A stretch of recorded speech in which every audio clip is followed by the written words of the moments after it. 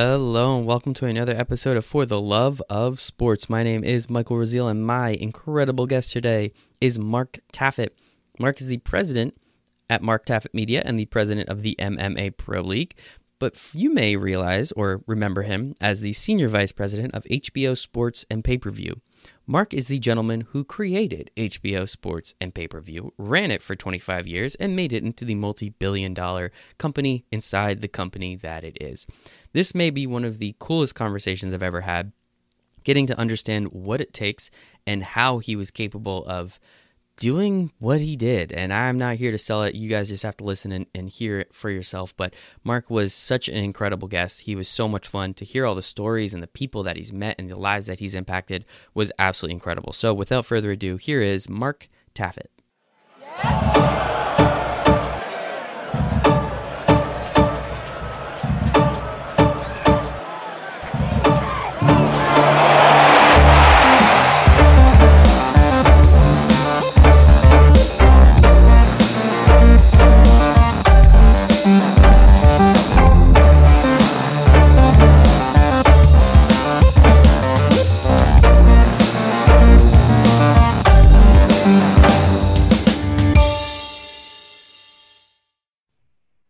All right, today on the For the Love of Sports podcast, my special guest is Mark Taffet, president of Mark Taffet Media and president of the MMA Pro League, and was a senior vice president at HBO of HBO Sports and Pay-Per-View. Mark, how you doing today, man? I'm doing great, thanks. Nice to see you. Pleasure. Right, we can see each other finally. Yes. We're all stuck in quarantine. It's kind of nice to have these face-to-face conversations. This is my new way of networking. Just get to ask a bunch of people some questions. And thankfully, I've got the opportunity to talk to you and about your incredible career. But the first question I have for everybody on the For the Love of Sports podcast, Mark, is why do you love sports so much? My dad is the short answer. So my father was a huge sports fan. Everything, he worked 6 days a week in a restaurant. I used to see him just on Mondays. And that meant that I saw him from 4 p.m. to 8 p.m. between, when I got home from school till when I had to do my homework at night. And we always talked sports. We played sports. Baseball, football, basketball. So year round we were busy. My father was a great athlete, played a lot of ball in high school, many different sports, was a state champion handball player a long time ago at the famous Week Wake High School in New Jersey, where Philip Roth graduated from and wrote his books around those scenarios. And my dad loved the Yankees. He loved the football Giants and the basketball Knicks. So I spent a lot of time, probably since I was about 4 years old, in all the stadiums that those teams played. And we knew a lot of the local writers in New Jersey from the old Newark Star-Ledger. And we used to go all the time. And when we weren't at the games, we would talk about the games. I used to sleep with a radio under my pillow to listen to Marv Albert call the Knicks games as a kid. My father used to point out the size of Mickey Mantle's forearms as he sat on one knee, getting ready in the on-deck circle. And it's poetry for me. It's poetry and beautiful music when I think of those great times. Actually, a very funny story. So in 1969, my father took me to a New York Mets twilight doubleheader. We used to have those. They'd start at 5:30 and play 2 games. And we didn't have much money, so we always sat up in the cheap seats up top. In fact, I've got the cheap seats in my basement. People always say, why did you get the best seats? You can afford them. I said, no, I get the seats where I sat. So we went to the game. And the Cincinnati Reds are playing the Mets, and Tony Perez is up. It's the 7th inning of the second game. And my father says, come on, let's move down. It's time to move down. Most people are gone. And as we got to field level and started coming out toward the field through that big runway, all of a sudden you heard that great sound of the crowd cheering on their feet. And I see all the people standing. And next thing I know, I hear plunk, and a ball hits on the ground. So I go running for the ball. I didn't see anything except that baseball. And I went to get it, and I dove for it. And some guy tried to grab the ball. So I stepped on his hand, I remember. Grabbed the ball. The guy came back with his other hand and tried to grab it. So I elbowed him, and leaned into him like a great Willis Reed check under the boards, getting a rebound. And I got the ball and I held it up in the air. And I said, Dad, I got it. And the guy on the ground says, "That's great. I'm so proud of you, son." Oh my goodness, that's so funny. Yeah, it was my dad. Yep. And Oh, that's good. God bless him. May he rest in peace. At his funeral, I told us when I was eulogizing him, I held up the baseball and told that story. And, that's what my dad was all about. I once called my dad in 1996. I was doing a tour with Evander Holyfield for one of his upcoming fights. We were at Madison Square Garden, and we were in the beautiful Suite 200, they used to call it, where a lot of VIPs would go. And I brought Evander and Lennox Lewis there.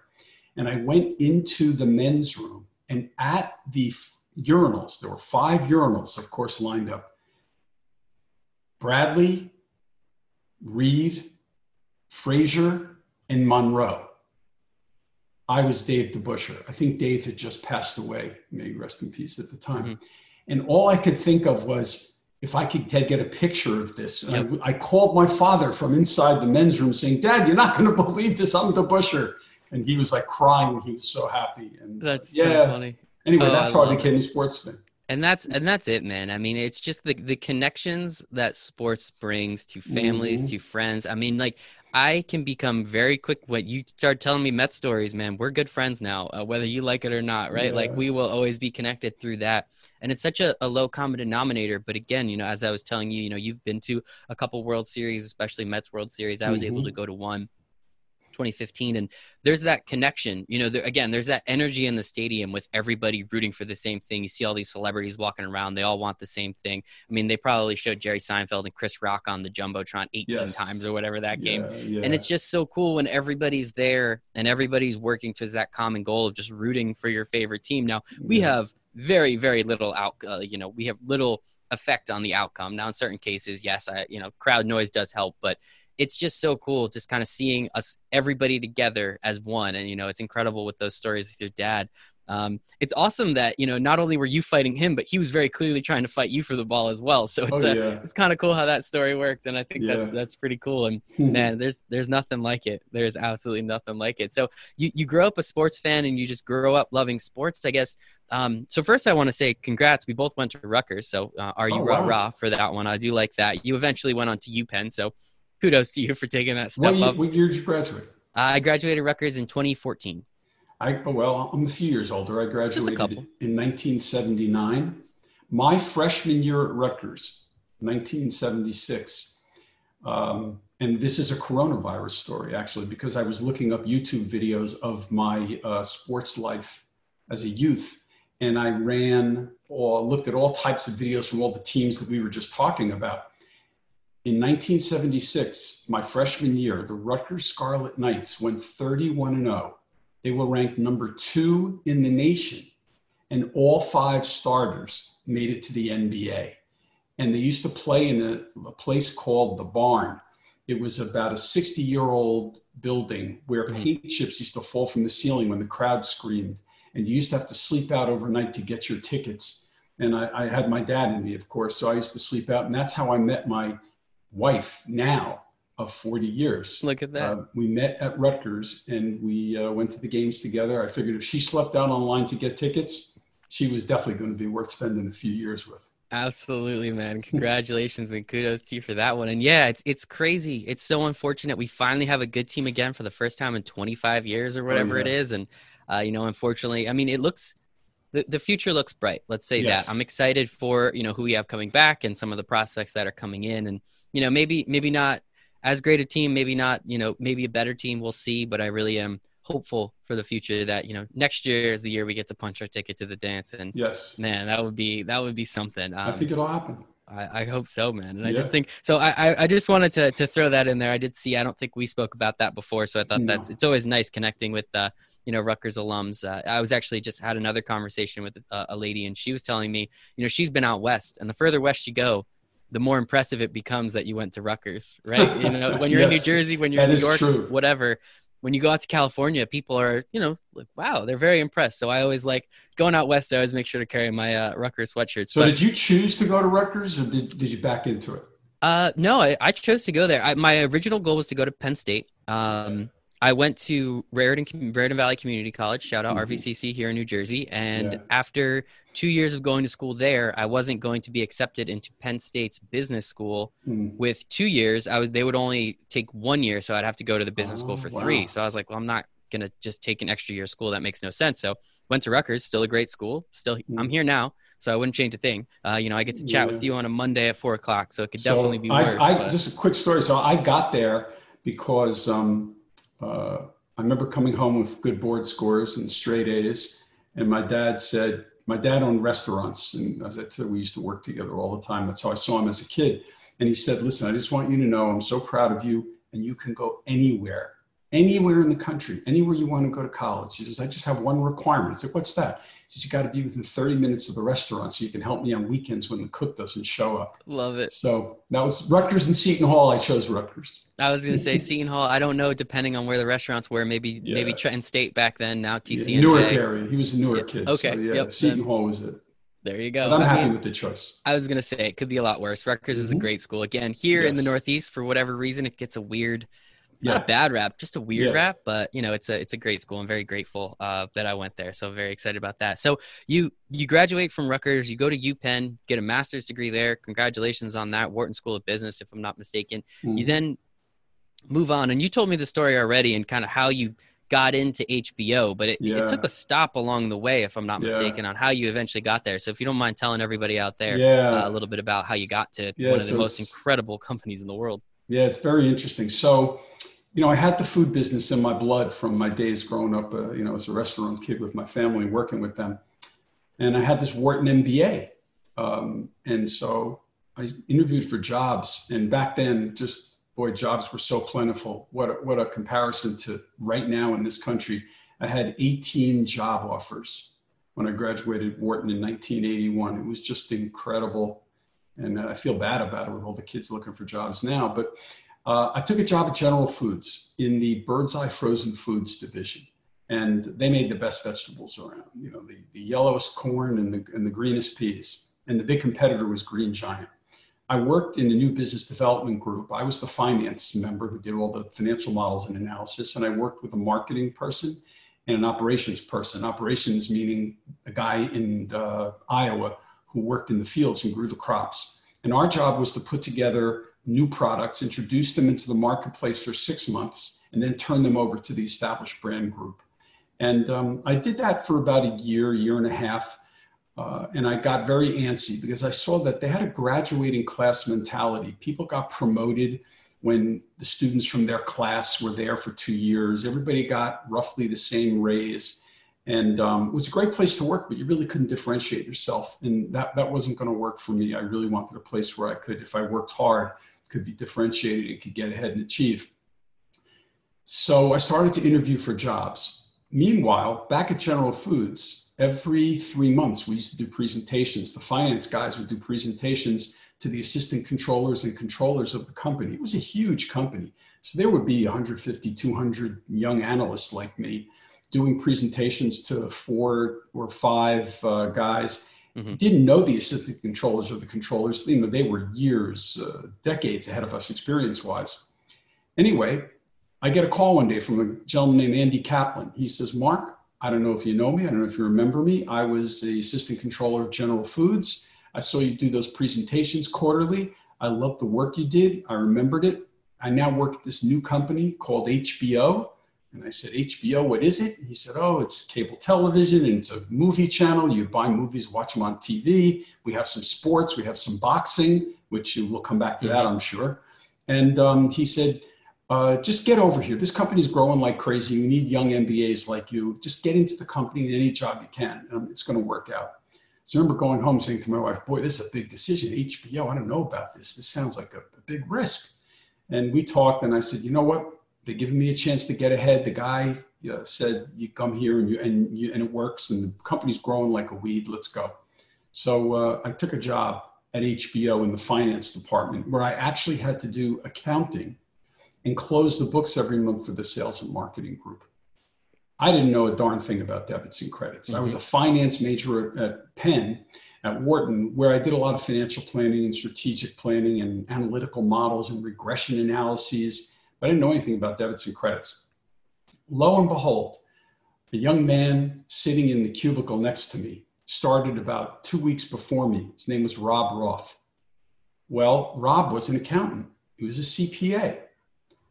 If you flash forward about 25 years, I'm running HBO pay-per-view, and Rob is the CFO of HBO. And the two of us coincidentally met. So I used to do his financial planning and analysis work, and he did my accounting work. And it was a great team. And 25 years later, it was still a great team. Love it. That's awesome. Yeah. So that's how I got there. I think it's so important for people to hear that aspect of the story. And that's why it's always something that I like to talk about is how'd you get in where you got in? And there's so many different ways to get into sports. You know, you could go the sports management route.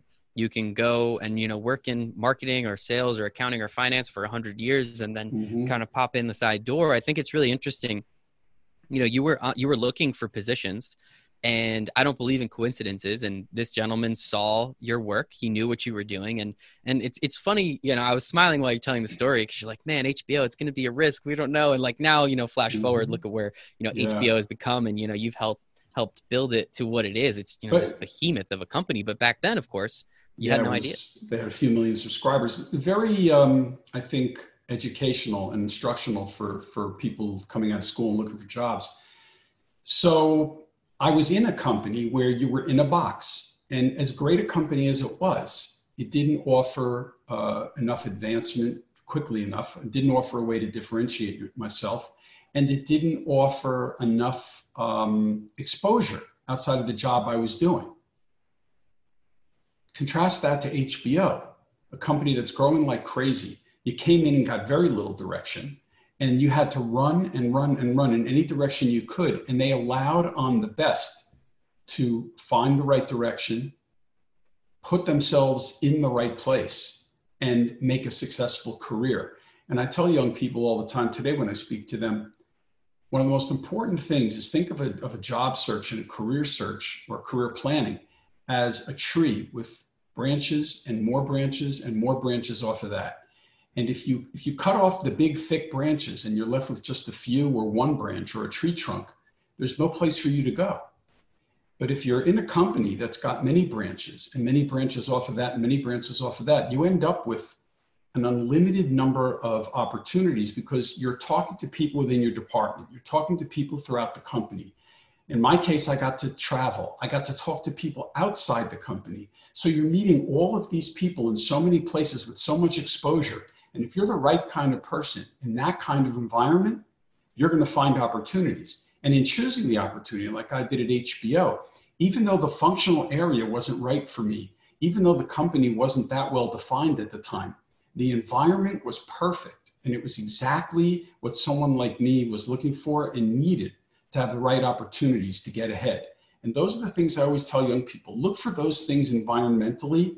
And if you do your job right, it will work. You will find an opportunity, a door will open. A young man, Andy Kaplan, found me and opened the door for me. And then I drove a truck through it. And that's in successful stories, what you hear, people who have the potential, but aren't sure exactly what to do or how to get there and how to mine all that potential. And the door opens and you go. And I tell people, just think about that when you think about jobs and careers and where you should be and where you shouldn't. The other thing I learned at the time, when I got to HBO, the gentleman who helped me get out of finance and encouraged me to get into an operating group, his name was Jeffrey Bucas. He became the CEO of all of Time Warner. Brilliant, brilliant, once-in-a-lifetime man. And he changed my career for me when I met him. Jeff used to talk about the hockey stick theory of compensation. And that is, if the x-axis is time and the y-axis is money, you start at the tip of the blade and you move along the blade, and a number of years can go by as you move along that blade, and it's not increasing at a great rate. All of a sudden, you hit the stick, and in a very short period of time, your compensation can double, triple, quadruple, and more. And what he was saying was, position yourself. Get into the right place. Don't worry for a while where you're going if you can see the hockey stick in front of you. And if you can, at some point, when the break comes through, Your competition will double, triple, quadruple. When you get to that point where your performance and your ability to contribute to revenues and profits makes a difference, you'll be flying up that stick. And he was exactly right. And I tell that to people all the time also, because it's about being in the right place at the right time, not being in where you think you want to be right now. Because there's no instant gratification, but it can work, and it can work big for people if they follow the path the right way.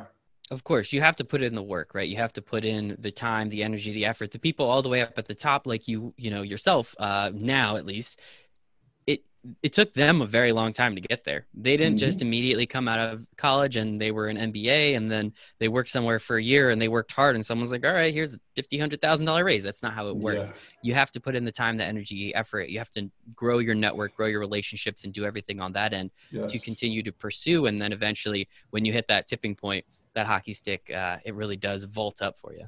And you know what else? There's a big difference between knowledge and wisdom. You can study, you can be smart, you can have all the knowledge in the world, but wisdom is what true business leaders have, the people who are most successful. Wisdom takes some experience. Now, sometimes you can get 10 years of experience in 1 year, like I did when I started HBO pay-per-view. And you cram a lot of wisdom in, but you need wisdom. You can only get there by being exposed to the right things and living them and breathing them and feeling them in your gut. With that comes a lot of butterflies. And very little sleep, but it's a great thing. And wisdom is what you have to achieve if you really want to be one of the top business leaders. And I mean, I completely agree. And hopefully hopefully I can gain a little bit of that wisdom through you today, and everyone else listening can too. And I think, you talk about those butterflies, which is really interesting. And that's something that I learned a couple years back is you have, you can either call them nervous butterflies, anxious butterflies, or you can call them excited butterflies. And you can take those butterflies and use them. Rather than have them hold you back, you can push that energy and that effort into whatever you're doing, which I always think is very important, and taking advantage of it rather than sitting back and just, kind of crumbling down. Use that energy, run with it, see what happens. That's always very important. Well, what you learn is everybody gets those butterflies. Everybody at every level, no matter what the situation is, everybody hits some situation where for them it becomes butterflies. And it's not a sign of fear. And it shouldn't bring anxiety. Those butterflies come with opportunity. And every time I felt those butterflies, I knew it meant there was a great opportunity. And I just looked ahead and said, the other thing is I worked in a company where management rewarded failure. I know that sounds strange. They knew that you had to take a risk, which meant the chance of failure in order to become successful. If you have a fear of failure, and if you don't go against failure, and if you really don't experience failures, it's going to be very hard to be as successful as you'd like to be. Michael Fuchs, the chairman of HBO, when I was a young man at HBO, used to say to me, don't be afraid to fail. You just go. He says, I know you're good enough, that you're going to succeed. And if you fail along the way, just calculate it, take calculated gambles so that when those failures do occur, they fit in a place and they don't overcome and overwhelm and cause a business to close. And those were great words of wisdom. Obviously, Michael had experienced that himself when he was working up and growing HBO. I mean, what did he do at HBO? He took movies from movie studios and he packaged them with the brand name HBO and sold them. And that became HBO's initial success in the early years before they had original programming. It was brilliant, and it took a lot of guts. But Michael had those butterflies. He overcame them, and he always told me, go for it. Don't worry about it. Even if you fail, you're going to win. That's incredible, man. Yeah, I mean, looking at what HBO has become, a behemoth of, premium cable and, incredible content, the original programming that we all know and love. Obviously, the sports with boxing, I don't think they have too much boxing anymore, especially with the ESPN Plus and everything, unfortunately. But, it's incredible. And, as you were saying, the opportunities, you have to look for those opportunities. You have to look for those calculated gambles, those calculated risks. How did you, what were those first couple ones like for you? And what were those calculated risks that really helped catapult you, as you said, in 1 year to learn 10 years worth of business? Yeah. So as I said, when I first got to HBO, I worked in the finance department. The CFO was Jeffrey Bucas. And Jeff used to say that General Foods was a company with 1,000 products. And that meant that each of those product lines was run by the product manager, the marketing department. HBO basically was a one product company at the time. And it had functional areas as opposed to many products and product managers. And Jeff said, in a company that's growing as fast as HBO was, in such an unstructured environment, the finance department can play an incredible role. Get in there, see everything, look at everything, help the operating people develop sophisticated thought processes about how to spend money and how to make money and about how they can earn a return on the investment of the company's resources and assets. And he sent me from division to division, from the sales department to the marketing department, to the satellite operations department, where I did lease versus buy analysis on all the satellites HBO needed, to the programming department in the movie area, where we analyzed whether we should be buying movies on a fixed cost or a variable cost basis, which was an enormous decision, because if you bought them on a fixed cost basis and you were successful with your volume, you'd have a huge profit. But if your growth slowed, it would really hurt your profit. So whereas on a variable cost basis, you lock in your profit margins. So I had great experiences. I got to the sports department. A man named Seth Abraham, a legend in the sports business, was there. I was going to say, I've heard that name once or twice. Seth was a legend in the business, and also someone who took a lot of risks and who loved getting in there with the big boys and making it happen. He said to me, Mark, I'd like you to do a study of the boxing business and let me know what you think and what you include. So I began, at the time HBO had a young heavyweight fighter named Mike Tyson. And Might have heard of him. Yeah, he was in, I think he was about 15 to 18 fights into his career. Okay. He hadn't even become heavyweight champion yet. And he was getting nearly $3 million license fee per fight, which at that point, still is at that point, was an incredible amount of money. And the deal was coming up. So I went out and studied the marketplace. And interestingly, at the time, most big fights, the biggest fights that today are the big pay-per-view blockbusters, back then they were all on closed circuit television. You had to get in your car and drive to stadiums and arenas, not sports bars and restaurants. And you had to sit in this enormous area with this screen that felt like it was a mile away, these enormous loudspeakers half a mile away from you playing sound that you could barely hear and understand, and food and beverages being thrown around in the environment. And that's how you watched a big fight. And you had to pay each person that walked in. You had to pay your admission fee. Mm-hmm. So, but in 6 cities in America, there were these microwave dish antennas that were put on people's rooftops. And in those homes, people were able to buy fights on a per night basis. I found out and calculated that there was more revenue being generated from the people in those 6 cities than we were paying at HBO for the entire nation's rights for Mike Tyson fights. Wow. And I said, Seth, if we don't get into that business, even defensively, we're going to be out of business. I wrote the business plan and said we need to launch pay-per-view. Company got approved internally. I left my finance position and went over with Seth and Lou DiBella, who became also one of the real leaders in the sport of boxing for 25 years that followed. And he ran the HBO boxing business. I ran the pay-per-view business. And together, we launched in April 1991. In fact, just yesterday, April 19th, was the 29th anniversary of the launch of pay-per-view as we know it today. Evander Holyfield versus George Foreman at Trump Plaza. We worked with Donald Trump, then CEO of the hotels. I worked with Dan Duva, who promoted Evander Holyfield, Bob Arum, who promoted George Foreman. And that was the very first fight we did on HBO pay-per-view. We were paying, I told you, $3 million for Mike Tyson fights. With expenses for marketing and production, we paid a total of nearly $34 million for that first fight. And Seth said, Mark, it's your baby. Try to generate $35 million if you can. And I started running around the country talking to cable operators. At the time, there was no DirecTV or Dish Network satellites. There was no telcos, no internet, no over-the-top, no streaming. The only way to get the product was cable TV. And interestingly, the way you got premium TV services like HBO and Showtime was the cable guy used to climb up the pole and put a trap, a little filter. Mm-hmm. It was either called a positive trap or a negative trap, depending if it were stopping the pay TV services from coming in or whether it was opening the spigot to let them come in. But there were no boxes in people's homes, no hardware. Pay-per-view required a special box.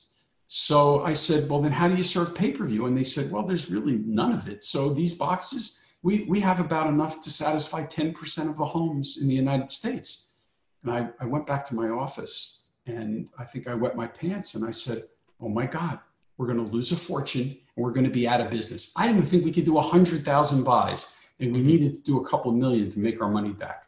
And I remember telling Bob Arum and Seth Abraham, and they said, well, young man, then you better get to work, because we have 4 months to make this happen. So I started to run around the country and ask cable operators. Again, I had no idea what to do, and I had no business experience other than work my father's luncheonettes, no real experience. And a Wharton MBA was great, but it didn't help me for that. And I said, what do we have to do to get these boxes installed immediately and in huge number? And the cable operator said, well, we need to have a flow of programming that guarantees a cash flow. So I went back to New York, and we put into place immediately a monthly pay-per-view fight series. Not at the time, the biggest fights, well, our fight was selling for $35 the night we premiere on April 19th. We decided to put a $19.95 price tag on the smaller monthly fights. I went out to the cable industry, and they all said, great, you guarantee us 12 fights a year, we're in. By the time we launched that night on April 19th, there were 16 million boxes. We did an 8% buy rate, sold 1.4 million pay-per-view buys at $35 million, generated $53 million in one night. I remember Bob Arum saying that if he had any idea, even though we paid 10 times more than anybody ever paid for a fight, if he had any idea we were going to 53 million, I never would have sold it to you for 34. But that's okay. We made a profit, and that was the night pay-per-view was born, and it launched a career for me that changed my career, changed my life and my family's life. And I never used the word work again, even until today, since April of 1991. It's been so much fun. I had 25 years, 190 fights, the biggest fights, the greatest fights, the best fights with the best fighters of the last 25 years. And the lessons I learned along the way, oh my God. For example, in my 25 years, I worked through 4 different generations of fighters. The first generation of fighters were the heavyweights: Holyfield, Tyson, Lennox Lewis, Riddick Bowe, George Foreman. And we had a great series of fights with them for a number of years. But as they started to get to the back end of their careers, and we had to see that the next chapter and what the next great era would be, along came Oscar De La Hoya, Felix Trinidad, Miguel Cotto, Fernando Vargas, fighters in that weight class, and Shane Mosley. And we did a series of fights with those guys. Ended up doing 20 or 30 fights with each of them. Following those fighters came 2 young men who would change pay-per-view forever: Floyd Mayweather and Manny Pacquiao. And I did about 25 pay-per-view fights with each of them, and did business that we never expected to do. After that came a few young men named Canelo Alvarez, Gennady Golovkin, Andre Ward. And that really carried 4 generations of fighters, carried 25 years of business and a leadership position. I also worked through many, many generations of changes in distribution. We started out, as I said, with just cable television. A few years after that became the birth of satellite TV, DirecTV and Dish Network. And I remember at the time saying to DirecTV that they could not carry our pay-per-view fights unless they would buy satellite insurance to cover the entire nation's buys from every cable operator, so that in the event that their signal failed and it became available for free to every home in America that night, we could protect our revenue stream. And we had to find a company to insure that. And I remember the insurance company saying, are you crazy? And the cable operator said, thank God, we love that position. And DirecTV said, there's no way we're doing that. I said, well, I can't license you unless you're going to do that. So make a long story short, they licensed us. We licensed them. They carried the fight. Satellite launched. The same thing happened years later when the telcos came in and people started to have Verizon, AT&T, and others in their homes. Then we moved to internet, then to streaming and over the top. It was just a great time. And I worked through technology. We also worked through a lot of consumer technology. Mm-hmm. We went from analog cable to digital cable. We went from standard definition signals, which used to be a different ratio than the current 16:9 ratio, to, it was a much smaller picture, much narrower, which for sports actually, when high definition came into play, added tremendous visibility to the field and to the experience at home. We went from regular analog sound to digital sound, and big screen televisions, surround sound systems in people's homes.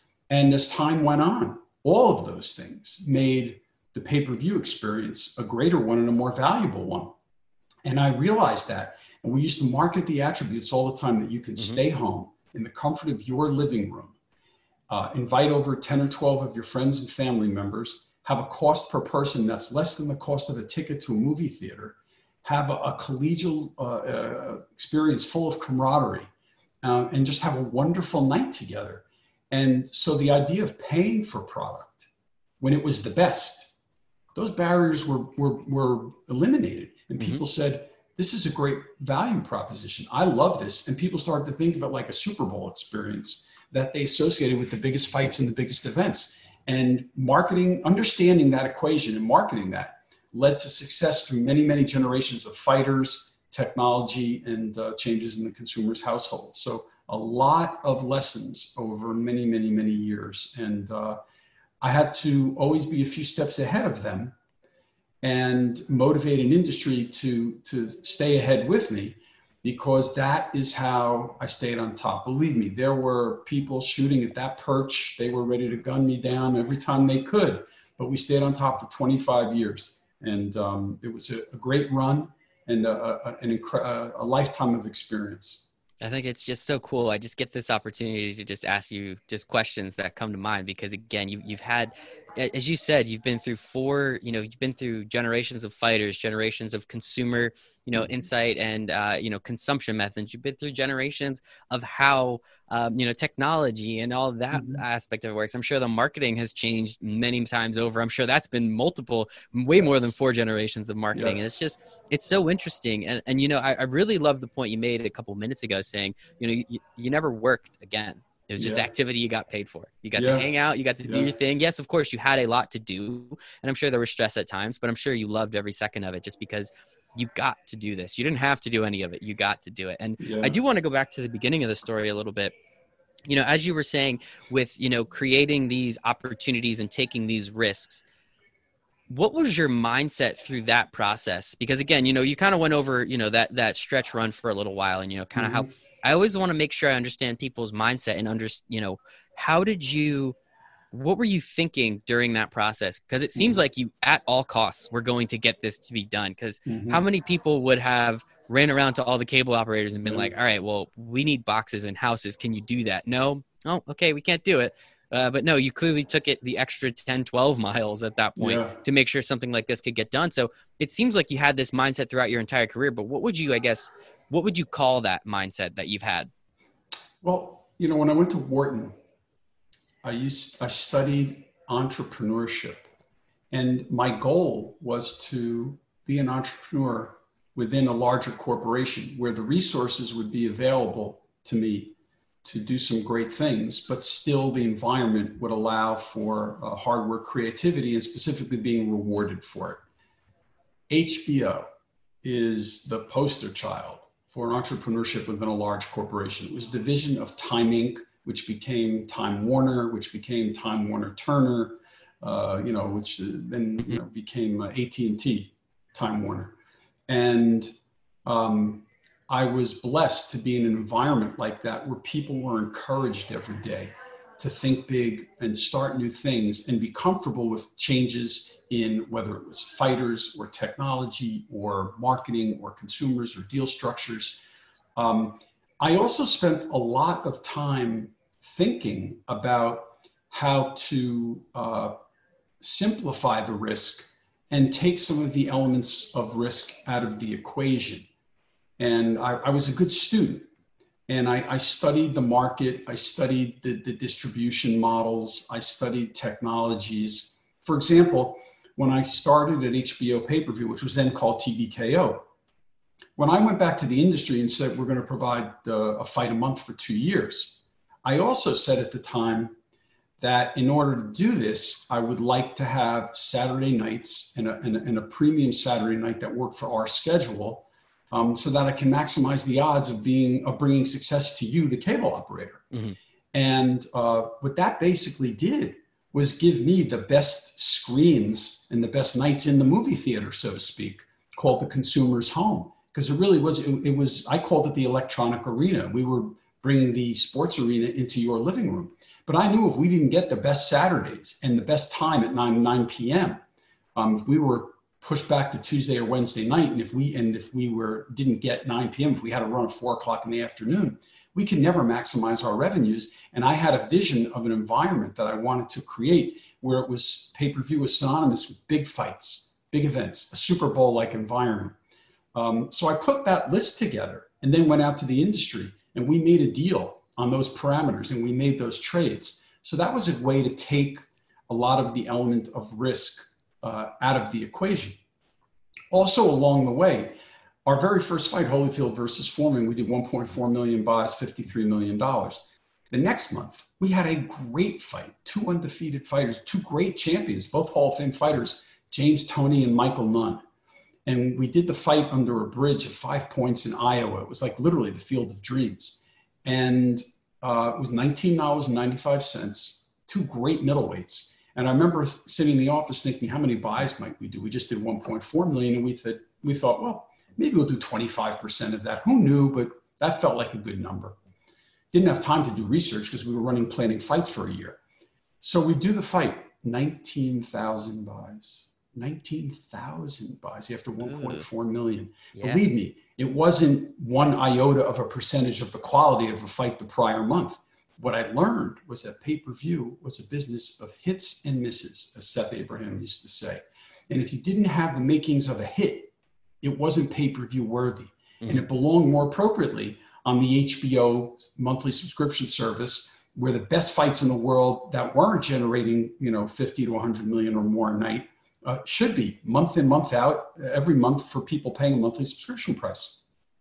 That was an incredible lesson, something I never forgot the rest of my life, because that was another way to take risk out of the equation. Make sure that you have a fight that's not just worthy of people's time, but that's worthy of their money, something where they truly receive value. And it's an event where people say, I'm not going out Saturday night. I'm staying home. I'm having people over, or I'm going to somebody else's house. We're watching the fight. And I used to call my brothers all the time and say, are you guys going to watch the fight? Would you stay home for this fight? And when they told me yes, I knew I had a pay-per-view fight, because they weren't big boxing fans. They were fans of big boxing. And nice. Big distinction. Mm-hmm. And I used to always use my brothers as the litmus test for the fights, and then I learned to add others to the group because, we had fights that appealed to African Americans, fights that appealed to Latinos, all types of market segmentations. So I had my kitchen cabinet of people I would call up and say, does this one meet the litmus test for you? But that also took a lot of the risk out of the equation. We then went at the deal structures. In the early days, we used to buy a fight, pay a huge amount of money, and then pray we did enough buys. And if we did, we would make a big fat profit window. And then the rest of the money would go back to the fighters and the promoters. And we also used to take a big share of the money from the cable industry.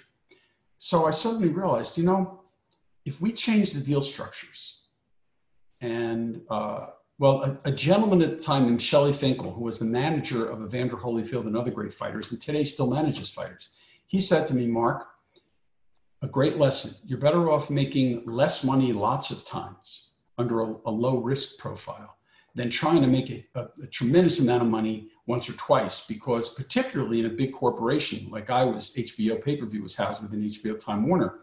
If you lose a lot of money, somebody could say, you know what? It's over. We're not doing this business anymore. Mm-hmm. So we went and changed the deal structure. We did what we call distribution deals with promoters. Once they got the confidence that if I was able to distribute and market a product, I could generate a certain amount of buys. And we used to develop predictive models, because we did enough fights at some point that we could predict very closely, usually within 5%, the number of buys that would occur for a fight, and therefore the amount of revenue. When promoters got comfortable and confident in our ability to do those projections, they said, you know what? We don't need your guarantees, and we don't want you to have a big profit margin. So we started to work for distribution fees. We were making profits on every fight from the promoter side of the equation and from the cable operator side of the equation. And at the same time, we were motivating promoters who were keeping a larger share in cable operators who could now afford more boxes and get us to 50 to or 100 million pay-per-view households to carry more product. So again, significantly lowered the risk. So at every different level, I looked as a student to reduce risk within what was considered a risky environment.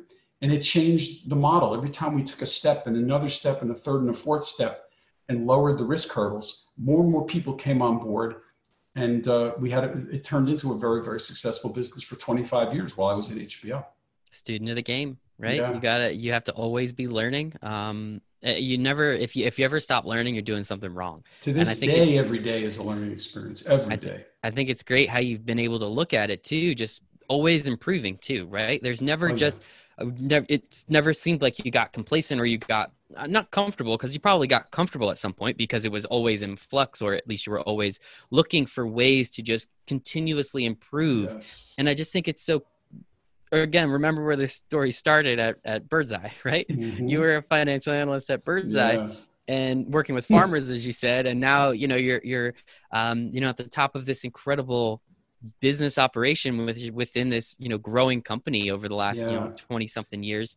And you've been able to do so much and still, up to the end, it sounds like you were allowed to just continue just improving and finding new ways. And again, when we're looking at the Floyd Mayweathers and the Manny Pacquiaos, we all know how much money Floyd Mayweather make. It's a very easy Google search. It's astronomical. And you played a gigantic part of that, which I just think is incredible. Well, a couple of things. So I worked with two of the greatest entrepreneurs in American business history, Bob Arum and Don King. And I learned a long time ago that to be transparent and be straightforward and honest in my business relations, and to be fair, always make fair and reasonable deals. That was my credo. I earned the trust of Arum and King. And as a result, they used to let me sit on their side of the table. They didn't look at it with me as a negotiation, opposite side of the table. We were together. I was there to help them push forward the careers of the fighters they promoted and maximize the revenues that they and their fighters would achieve. HBO got the benefit of having not only those fights on pay-per-view, but having other fights from all of those great fighters on the monthly HBO subscription service, because very few of them fought exclusively on pay-per-view. It helped get HBO a lot of product, and competitively, because we had the best pay-per-view machine for many, many years, it competitively brought promoters to HBO. And because I work with the promoters in a way that earned their confidence, they wanted to work with us at HBO, and they wanted to work with my team. And that was a very, very important part of the equation. And thankfully, I worked for a company that said, here's the rope to work with those guys. Here's the flexibility to make deals with them, to keep them with us. And so there were a lot of parts to that equation. I happened to be one employee in a big company, took a lot of very talented people. Lou DiBella was incredible at his job at programming, buying fights. Ross Greenberg was a genius at producing fights. We had a gentleman named Ray Stallone in our public relations department. We had so many great, talented people over the years, generation after generation, that allowed us to be great. And it enabled me, with those types of resources around, my peers and my associates and teammates allowed me to be even greater and achieve greater heights. A lot of what I was able to do was because of the team that I was on and my teammates. But by doing all of those pieces and always thinking about that and studying that and knowing what it would take to be successful, that's what resulted in great success. And that's what kept us on top for 25 years. And, Showtime had great years, and they had Mike Tyson for a number of years that we didn't at HBO, and they had great success. And Ken Hirschman was there, Jay Larkin, Mark Greenberg, um, Stephen Espinoza, who's there now. They have had some great folks and great leaders over the years who, by the way, I got to work with very closely. In 2002, when we made Lennox Lewis versus Mike Tyson, I spent an incredible amount of time working with Mark Greenberg, Jay Larkin, Ken Hirschman in his position then as an attorney, and with Ross Greenberg on my team to negotiate to make the Lewis Tyson fight. And even though we were incredible competitors, if you couldn't lower the bar and let your guard down a little bit and sit together and inspire confidence with one another in achieving that goal. We used to talk about understand the moment in history here, understand what we're about to do. We may never pass this way again, as Seals and Crofts used to sing a long time ago. And we did it then. And the same thing came back in 2015, many, many years later, but a very special fight again when the Mayweather-Pacquiao opportunity came up. This time, Mayweather on the Showtime side, Pacquiao on the HBO side. It took a lot of work that I did with Stephen Espinoza, months of work. And Ken Hirschman and I and Stephen Espinoza and a number of others had to work together and negotiate to bring another historic fight to the table. It's what you do when you want to make great things happen and when you want to make history. And, I worked with the right people and the right teammates in the right industry for the right corporation with the right promoters, with athletes in an entrepreneurial industry, all of those things around me that I was able to see and identify. But all those situations and all those people enabled greatness and history to be made. And it was just an incredible once-in-a-lifetime opportunity. And I'm thankful to everybody that was there with me along the way. And you got to enjoy every second of it. Every second. It's so important too, as you said, all of these moving parts, all of these stars had to align, but you also had to see them align. You also had to go out and do the work. So I know you didn't work, as you said, but you had to put in that energy, time, and effort to make sure all of these things did happen. And you very, very clearly did that. And I think it's incredible, man. Don King used to say, what is sleep but a dream? And, I always told people, I don't want to dream. I want to make reality happen. Yep. I want to make history happen. So, and luckily for my mother and father, I inherited the genes that didn't require more than 4 or 5 hours sleep most nights, and sometimes less than that. So I remember once a great CEO of Time Warner had lunch with me, and I asked him, I said, so what separates the men from the boys and the women from the girls? And he said, I'll tell you what does. The ability to work without sleep. He says, because there's a lot of great people at the top, more than one, more than you can count on your fingers and toes. But some of them actually can work almost 24 hours a day. And sometimes that is what makes the difference. If you look at the success that Bob Arum and Don King realized, many times it was because they worked longer and harder than others. And I didn't have to get much sleep, and I worked a lot of hours, put in a lot of hours. Sometimes it made the difference. I love it. Do what you got to do. That's what coffee is made for, right? Just when your alarm goes off, just get up. Get up. I never used an alarm once. Never in my life, one day did I ever have an alarm. I didn't need it. My body just got up. 6 o'clock, my body woke me up. No matter what time I went to sleep, I could go to sleep at 11 or I could go to sleep at 3 a.m. 6 o'clock, I woke up. So it was both a curse and a blessing. I was going to say, that goes both ways. I'm sure sometimes that's great. Other times, oof. Yeah, you learn, I learned over the years to tolerate being tired, to tolerate ambiguity and uncertainty, to tolerate a certain amount of risk. It wasn't my personal risk like it was for the promoters and the fighters who were putting themselves at risk every time they got in the ring. But it was career risk and business risk sometimes, job risk. I learned to put those things to the side. So I was able to really focus and know from, again, this is, I talk about wisdom versus knowledge, to know through wisdom that if you do those things, you will succeed and you'll overcome those obstacles. So I learned not to fear them. And it was a great energizer for me and a great source of fuel to help me get through the years and the decades when I was at HBO. It's absolutely incredible. And Mark, I'm confident, very confident I could ask you questions for the next 4 hours and we would have an incredible time. But I know you kind of have stuff that you need to do. I do want to, one more question on HBO, then I obviously want to touch upon what you're doing now. With now HBO not in the boxing arena, for lack of a better term, anymore. What does that, how do you like, what is that, you built this entire empire over 25 years. And, just very recently, if I'm not mistaken, is when they pretty much said, we're not in boxing anymore. Yeah. How'd that make you feel? Well, it was sad. It was very sad, but it had nothing to do with me. I wasn't sad because I was there or I played a role in it. I was sad because a lot of history was made there.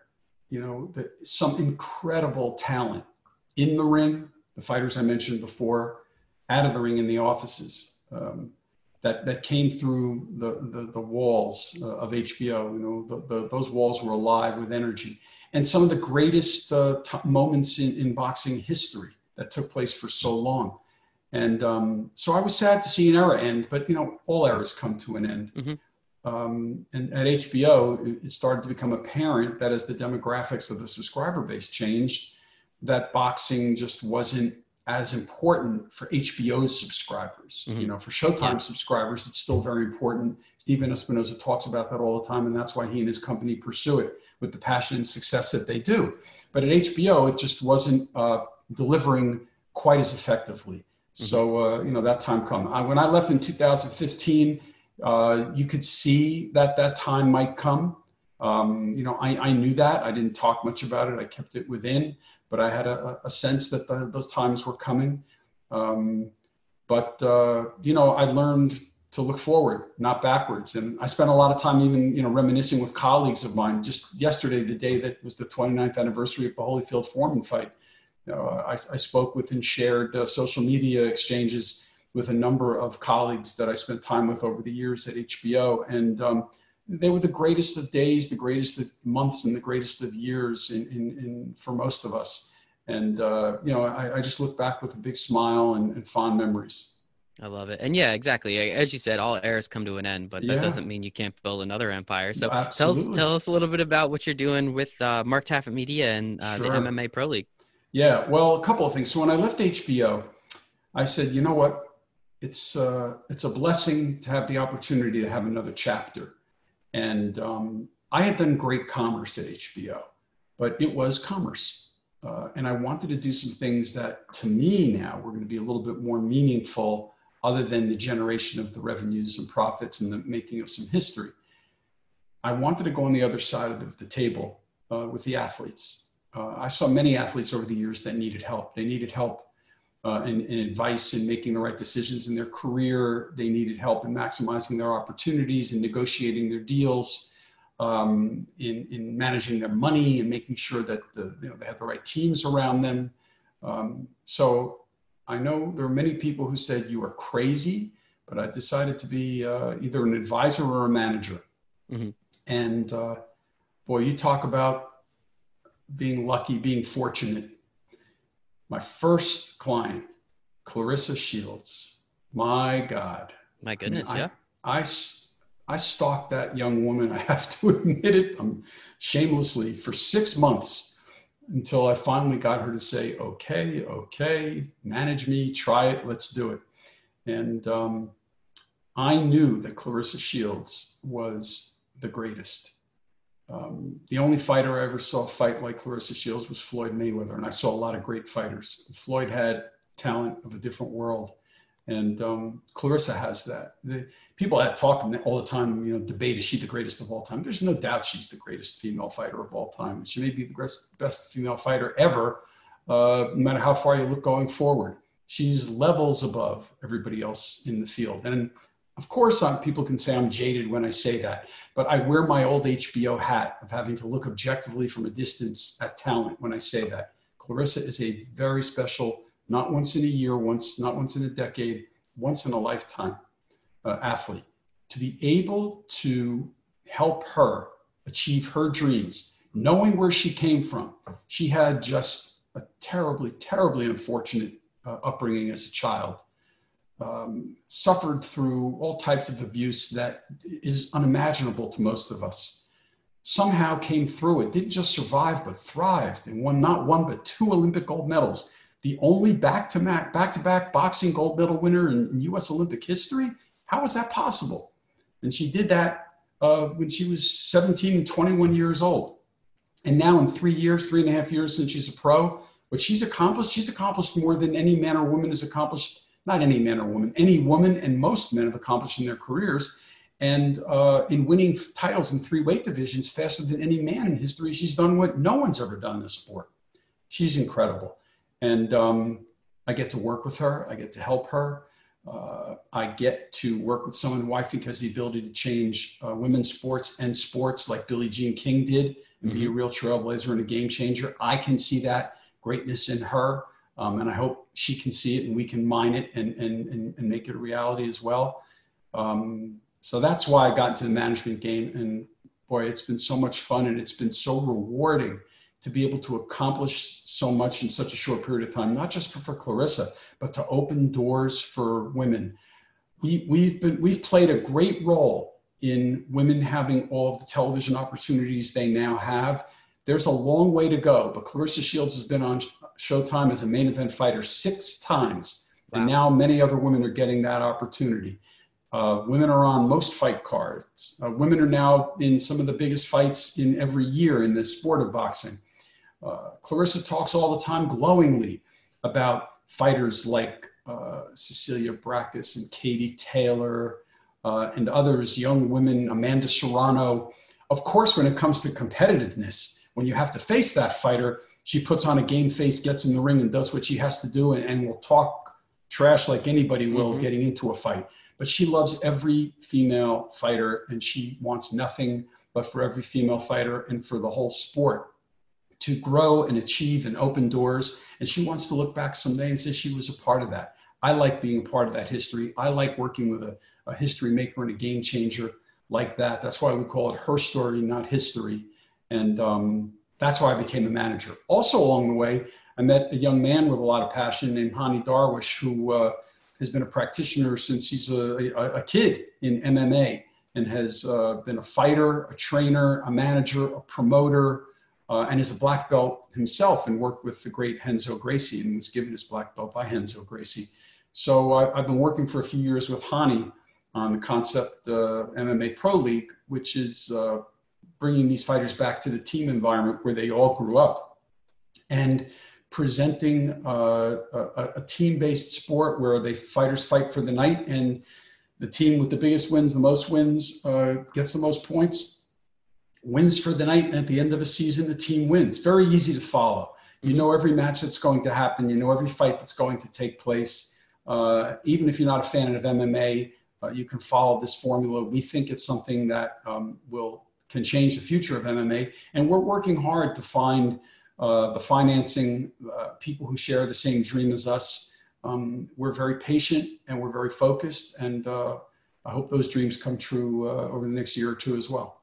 I love it. So first to Clarissa, working with Olympic athletes, I'm very familiar with her and what she's been able to do, and I think it's incredible. So kudos to you for your words, not mine, stalking her for a couple months and being able to secure that. And clearly, I mean, it doesn't really make sense to me why it took her so long. If you told her all your accolades, I'm sure she would have jumped at the opportunity, but I'm sure she had her reservations for whatever reason, as we all do. But I'm sure, what is it like being able to go up to some of these fighters and these athletes, just be like, look at the network that I've built. Look at the accomplishments that I've made. You can make it so much easier for people, obviously in an authentic way. You're not going to try and fit square pegs into round holes, but how much, and I know it's not easy because nothing's easy. It would be boring if it was, but how much more fluid and how much quicker do these processes happen with your background, with your network, with your relationships that you already have? I'll tell you what's interesting. I mean, if you think about it, I'll never forget a number of years ago, one of my kids said to me, my daughter, she was looking at Paul McCartney. He was with Wings and he was singing a song. And I remember her saying, it's one of those famous lines, same thing like, what did he do before that? Oh, goodness. And, the lesson was, if you weren't there in 1964, you didn't know who the Beatles were. Well, most of the fighters I talk to today, they don't know who Mark Taffet is in boxing. They just know that, I'm a persistent guy of many years more than them on this earth, and that I'm interested in being their manager. So they have to do their research and do their Googling and talk to people. And they probably find out, okay, I see your background, it's great. But I make it easy for them. I think I take half the percentage fee that most fighters take in the sport. Thank God, luckily for me, I'm not that worried about where my dinner is going to come from each night. And particularly with young fighters, I want them to have as much of the money as possible. I always tell them you're not going to get services for free, because nobody should get anything for free. You have to learn a value for every service you get to appreciate it. But I don't need to take those, exorbitant percentages that many other managers take.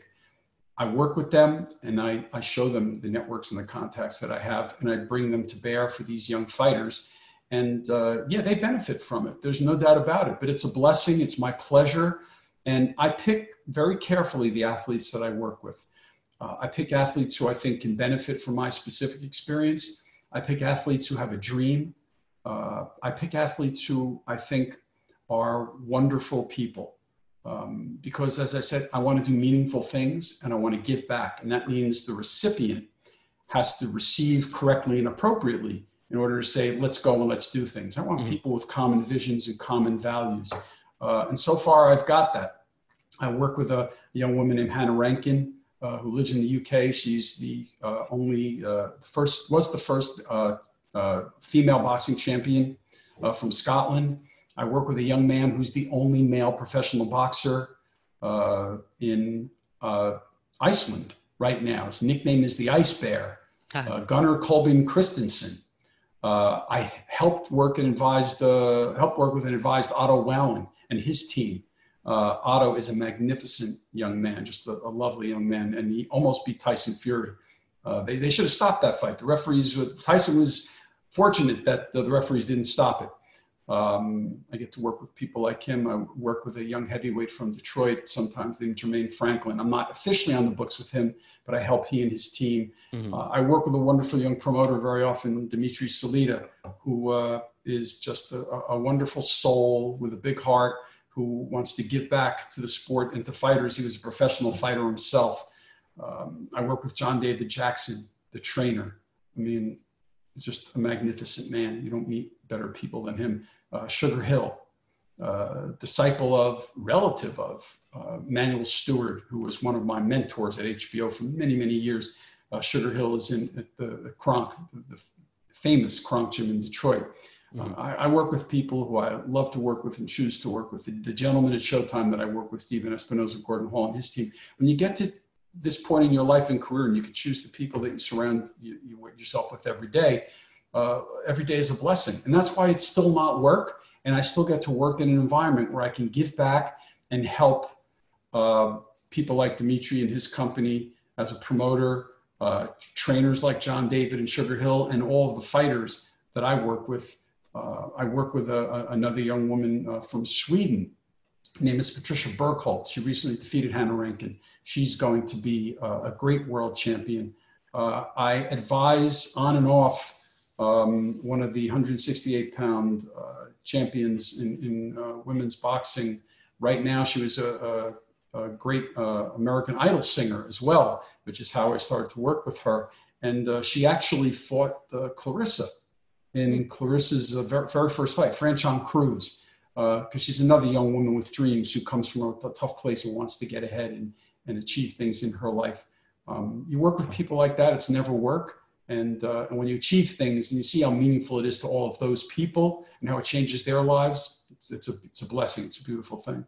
That is fantastic. Mark, this has been absolutely incredible. Sincerely appreciate your time. I know it's very, time is of the essence and it's very valuable to you. So I sincerely appreciate you giving me a couple minutes.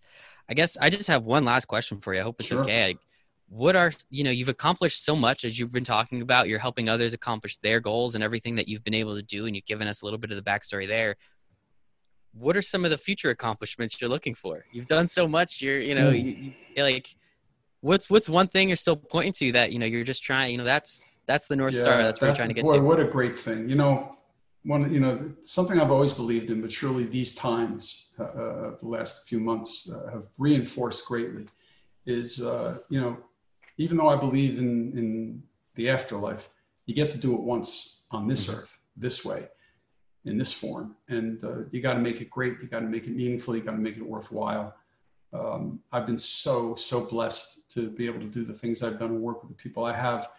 I'm I still have a lot of energy. I've got 2 or 3 business ideas that I'm working on right now. Unfortunately, I'm not going to share them with you because I don't want to tip my hat for others in the very competitive marketplace. We'll talk about it off camera. How's that sound? Yeah, we'll do that for sure. That's my pleasure. But I've got some great ideas. I think they're great ideas, and I think they're going to get off the ground. And I also have 3 grandkids, aged 3, 6, and 9, and children in their 30s that I want to spend a lot of time with and give a lot to. And you know what?